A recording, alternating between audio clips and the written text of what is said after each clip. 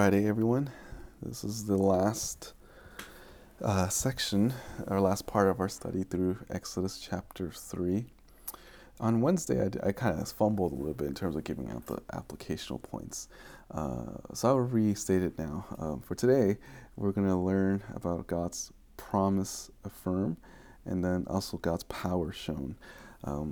This last week, we went through this chapter about the burning bush and how God called Moses through this fire to show that he is a unique God, that he is in control, and that he, even going towards that bush, Moses is said that he's on holy ground, that he's encountering the Lord, and this is a very unique opportunity. He tells him that he's a God of his forefathers, and that he's there.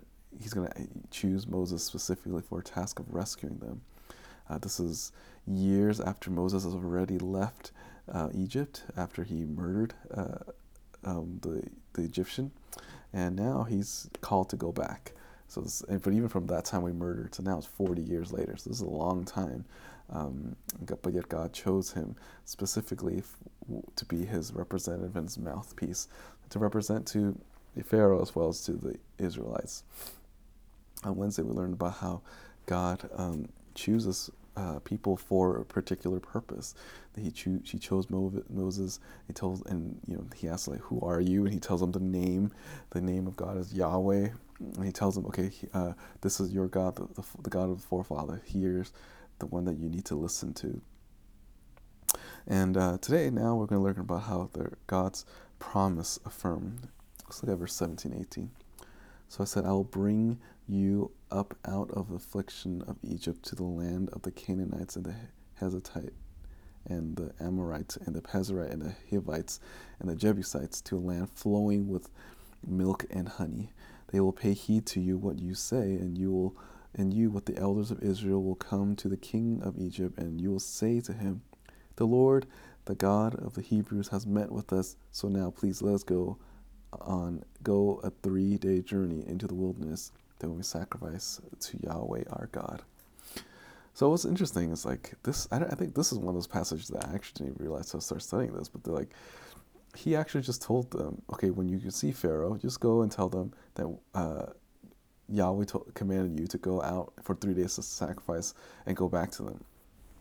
So that just seems like very simple request, that like a bunch of Jews just say, "Hey, we're going to go worship our God for 3 days, and then we'll come back."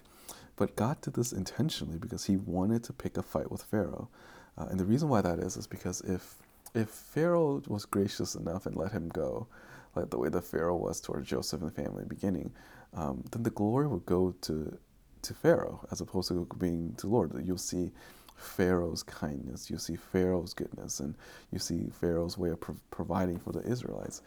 But the fact that God is saying this in order to provoke Pharaoh to hate on Yahweh and hate on all the Israelites, it's designed so that the Israelites are not supposed to look at Pharaoh as their savior, but rather look at Yahweh as their savior. And this is all part of God's plan. God wanted them intentionally to pick a fight with Pharaoh, and then the people are going to want to leave. Again, this is so intentional. This is part of God's providence and sovereignty, that he wants people to not look at Egypt thinking, "Oh, I'm so comfortable here. I love being here," but rather look to the place where he promised, a place that's flowing with milk and honey. This is designed for them to despise where they're at now, so that they can look forward to the promised land. And again, I made this reference before, that like, I think when we look at our current day trials and the things that's going on in the world, we can't help but think and make us not desire things of this world, right? I mean, like, I thought things were going really bad, and then Netflix decided to show films of like young girls, and like basically it's basically like child pornography. It's like, okay, like, certainly this is the end of the world. And then other bad things happen. It's like, okay, certainly this is the end of the world. And you just keep thinking, and you keep reading headline after headline, week after week. You're like, okay, the world is not getting up any better. But one effect that had on me, at least, was that, yeah, like, I don't desire the things of the world as much as I did. one of the blessings of 2020 is that for all of us that are followers of Jesus Christ, we should really look forward to being in heaven. We should really look forward to being in a place where we don't have to worry about the pains of this world and the injustices going on. It should make us desire the return of Christ. And that's how the Lord is using the trial back in Exodus as well as even in our life, is to make us not desire the place that we're at currently, but make us desire the place that the Lord is preparing for us.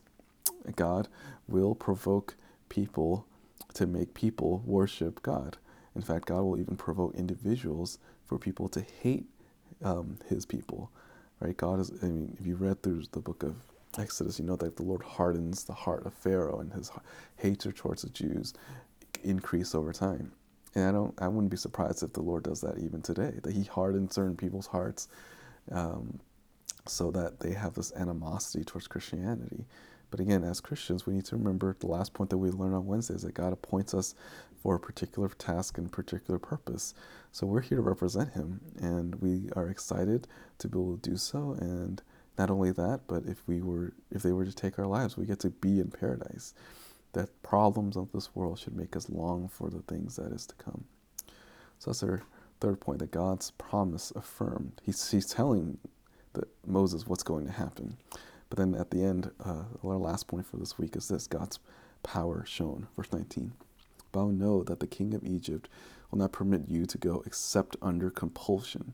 See, he's trying to make them play nice, and then he's going to force Pharaoh's hand, and then he's going to go bend Pharaoh's hand to God's will.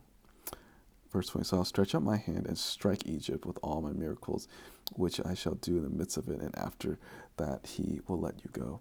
Again, this is happening all before Moses even knew that the 10th plague was coming. He was just given this instruction by God, and he's like, okay, yeah, I guess this is what's going to happen. But he doesn't know exactly. He doesn't know anything about the plagues. He doesn't know how God's going to do.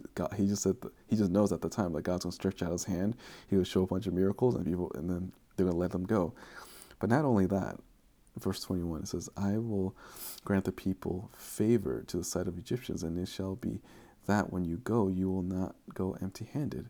But every woman shall ask for her neighbor, and the woman who lives in her house of articles, silver and articles of gold and clothing, you will put them on your sons and daughters. Thus you will plunder the Egyptians. That's amazing to think that, they're going to leave Egypt because God's going to make them leave.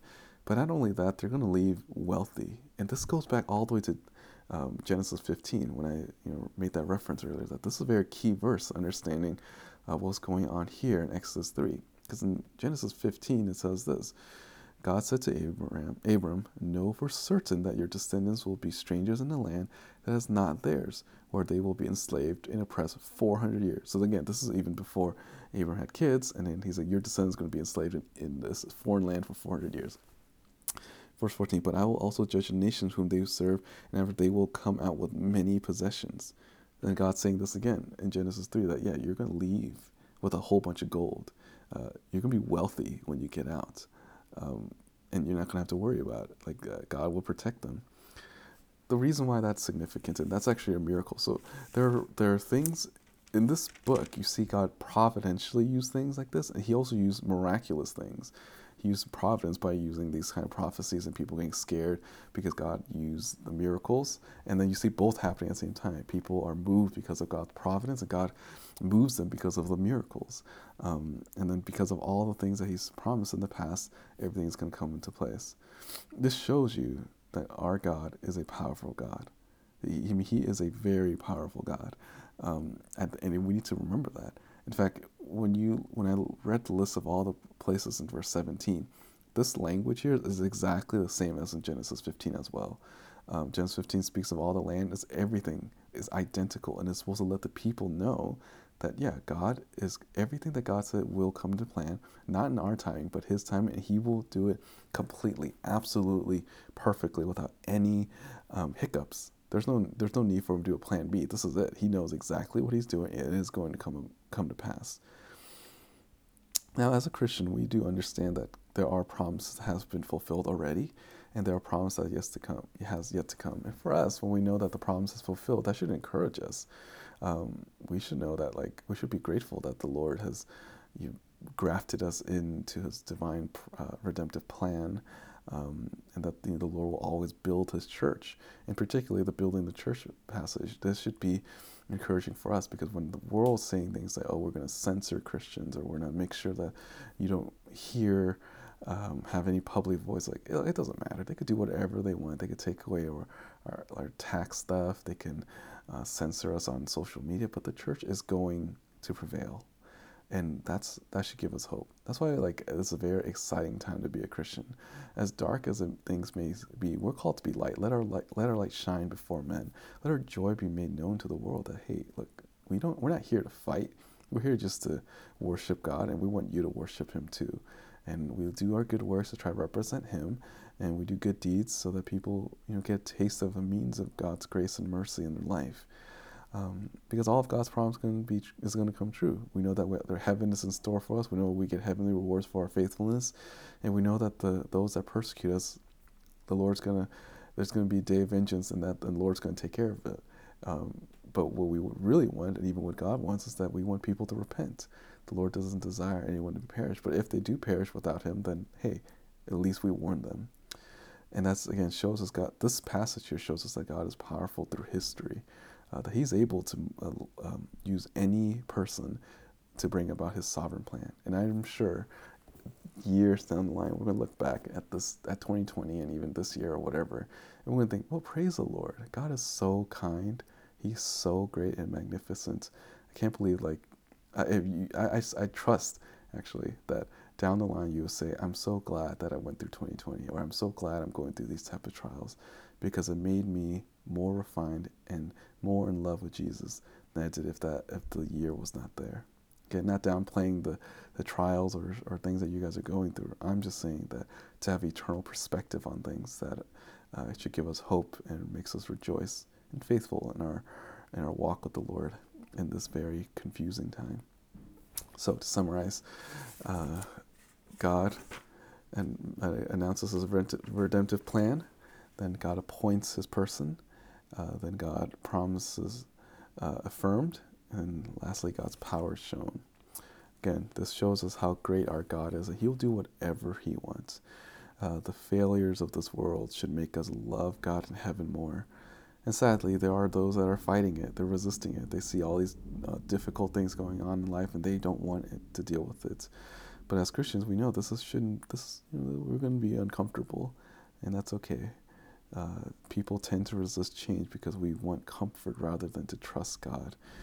But yet the Bible tells us that there is power in weakness. There's no confidence. There's no way to thwart.